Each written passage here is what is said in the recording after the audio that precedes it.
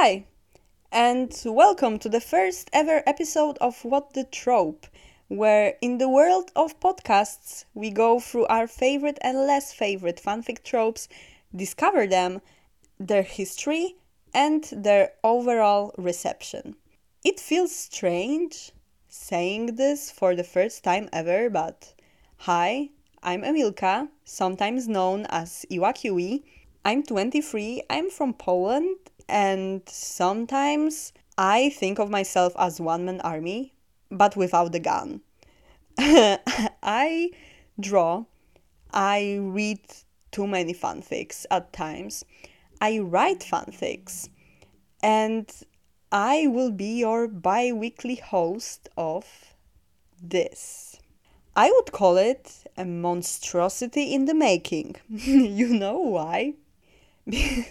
Because when I did the research for upcoming episodes, I realized that there are so many tropes in the fanfic community.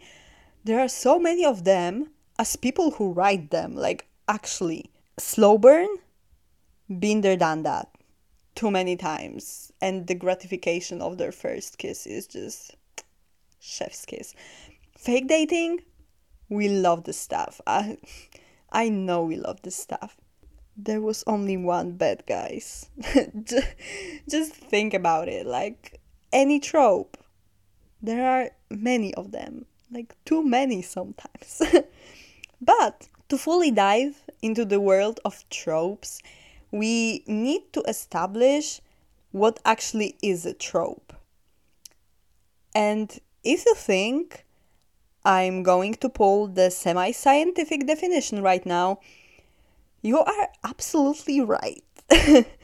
And as much as I would like to give you an article written by an esteemed professor from Harvard, that I won't do because sadly no one at Harvard academically reads fanfiction.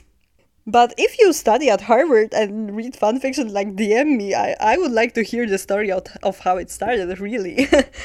However, TV tropes, aka the Wikipedia of pop culture, as they call themselves on their website, has some definitions.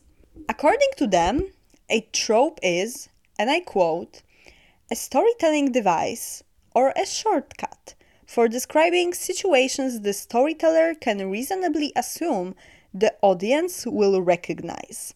And to be completely honest with you, I agree with this definition to some extent, because it of course can be a shortcut, but then how many of us read a 100,000 words fanfic based solely on one trope being explored above and beyond, right and left, making it stand out even more? I know I did. Tropes are here to establish a vibe, which in some major plot twist can be twisted upside down. We started reading a fic because we've seen the tag, and then by 5th chapter, we scroll up and see at the top of the page this bolded sentence that the author decided not to use archive wordings. And to some readers, it can be a red flag. Me personally, I love when creators don't use archive tags, but connecting that with the trope that we have seen in the tag, we can really find interesting stories. Also, side note, can you imagine a story without any tropes, like at all? Short answer, coming from me who researched that topic for you, would be no, you can't. And I could just leave you with that, but when you think about it more and more, it's not entirely impossible? Question mark? Just think about something so absurd and unpredictable that you can't even imagine it. Nothing is logical, nothing connects. And when you think you have found this fanfic without any tropes, I pull out my slightly outdated copy of Collins' dictionary, go to the letter P, and read Pythonesque, denoting any kind of humor that is absurd and unpredictable, zany, surreal. If you are, in any way, shape, or form familiar with Monty Python, you know what I'm going to reference next, and that would be Monty Python's Flying Circus. The definition of Pythonesque humor. That's when it all started. That's when it became a word in a dictionary. It's not like the jokes didn't land, they just didn't have a punchline, and that made them absurd and chaotic, but in its chaoticness, also intelligent. And you know what? Work being Pythonesque is, in fact, a trope. Why? Because going back to our established definition, absurdity and abstractiveness is what the reader recognizes. One could decide to write a story without dialogues, characters even, or entire plot whatsoever. And guess what? We call this trope no plot, no problem. You see what I did here? The work without any tropes would be just a purple prose. And that term goes as far back as Horace and his Ars Poetica. And when I tell you, him referencing purple patches, a sign of pretentiousness and wannabe wealth in the Roman Empire, put onto weighty openings and grand declarations. It feels like he's referencing a filler episode 2000 years before they even happened. Or, to put it in a modern setting, purple prose is just nothing. Nothing interesting, nothing readable. So the story without tropes can become just that. Unless you are writing purple prose for purpose. And then, you guessed it, it's a trope. Period. So, next time someone tells you that fanfics aren't real fiction, just tell them that, in fact, purple prose is not real fiction and quote Horace. Worked for me one too many times when I was caught by my friends reading fan fiction on a party.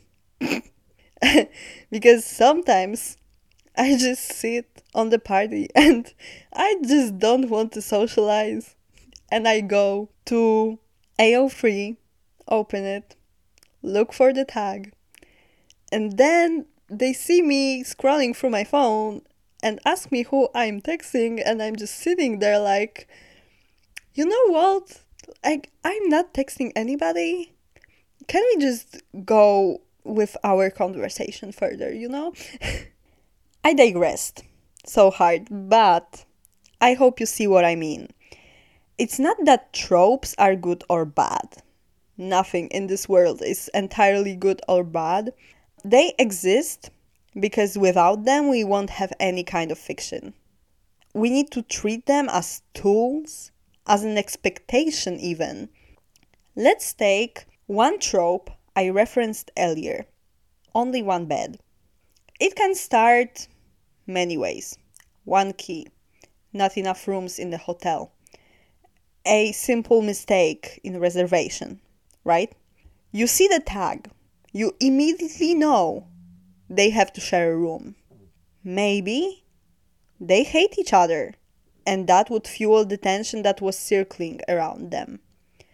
Or maybe they are just friends and it's here for comedic purposes.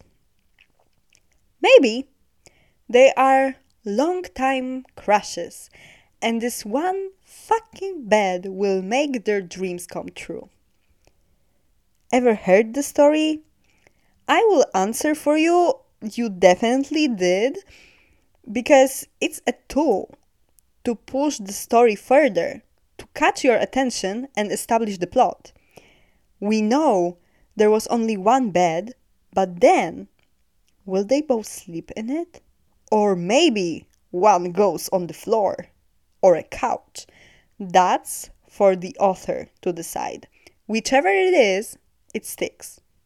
And hey, we might think it's cliche, but here I am with another definition for you. A cliché is an element of artistic work, saying, or idea that has become overused to the point of losing its original meaning or effect, even to the point of being trite or irritating. Not all tropes are cliché. Of course, some of them are played by the scheme we've seen thousands of times.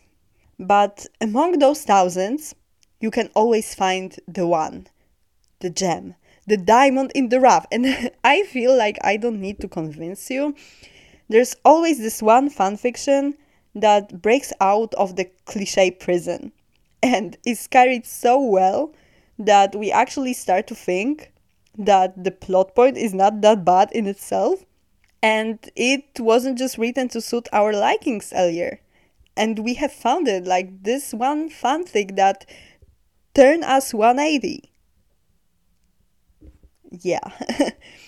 Let's take one of my guilty pleasures, for example. I am going to expose myself so hard right now. We have a flower shop tattoo shop AU.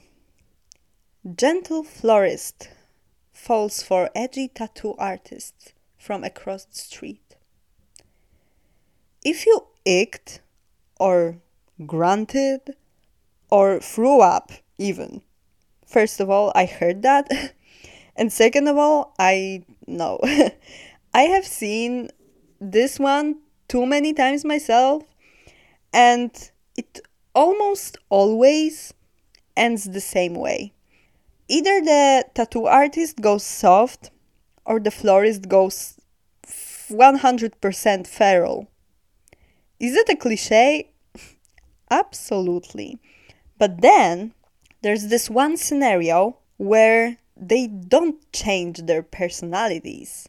Moreover, they fight with each other, slowly shifting from mortal enemies from down the street to somehow friends and maybe even lovers.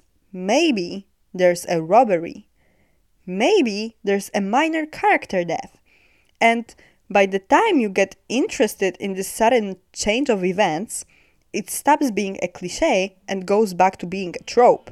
Because we knew how the scenario started, but the ending is that much more unexpected. And when I tell you everything can become a trope, I was digging as far back as 2016, which was 5 years ago, and one Vox article came up in which they referenced BBC's Sherlock in some twisted way. A trope created by fans of the show portraying Watson as a hedgehog. Listen to the end. Portraying Watson as a hedgehog was used by creators of the show.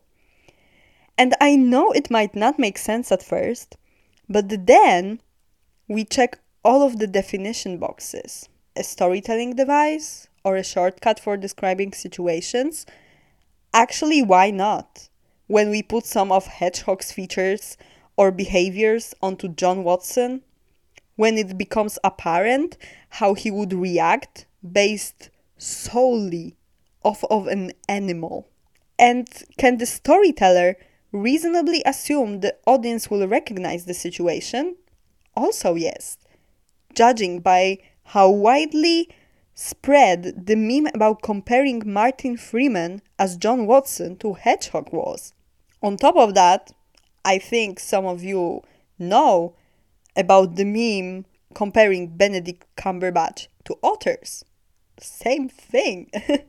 I think in that case scenario, we can safely say that the target audience, the Sherlock fandom, will easily recognize the situation. And We surround ourselves with tropes all the time, even if we are not reading the fanfiction itself. Fandoms are using tropes even for meme purposes, which Asia Romano, God, I hope I pronounce it right, from Vox, explored it in 2019 in their fandom's new ship dynamics meme. Is all about our fave romantic tropes article.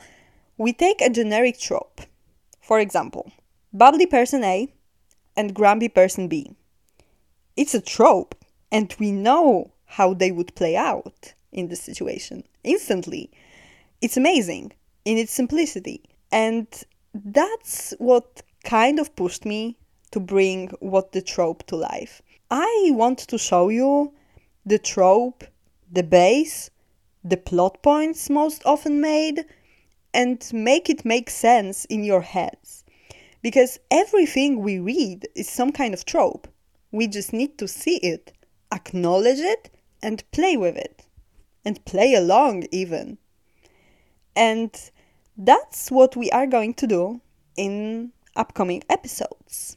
I hope you will stick around and discover some of our favorite fanfic tropes with me. Also, podcast self-promo right now. You can go to Twitter, write what the trope without the double T, only one T in the middle. I'm sorry, I had to do it that way.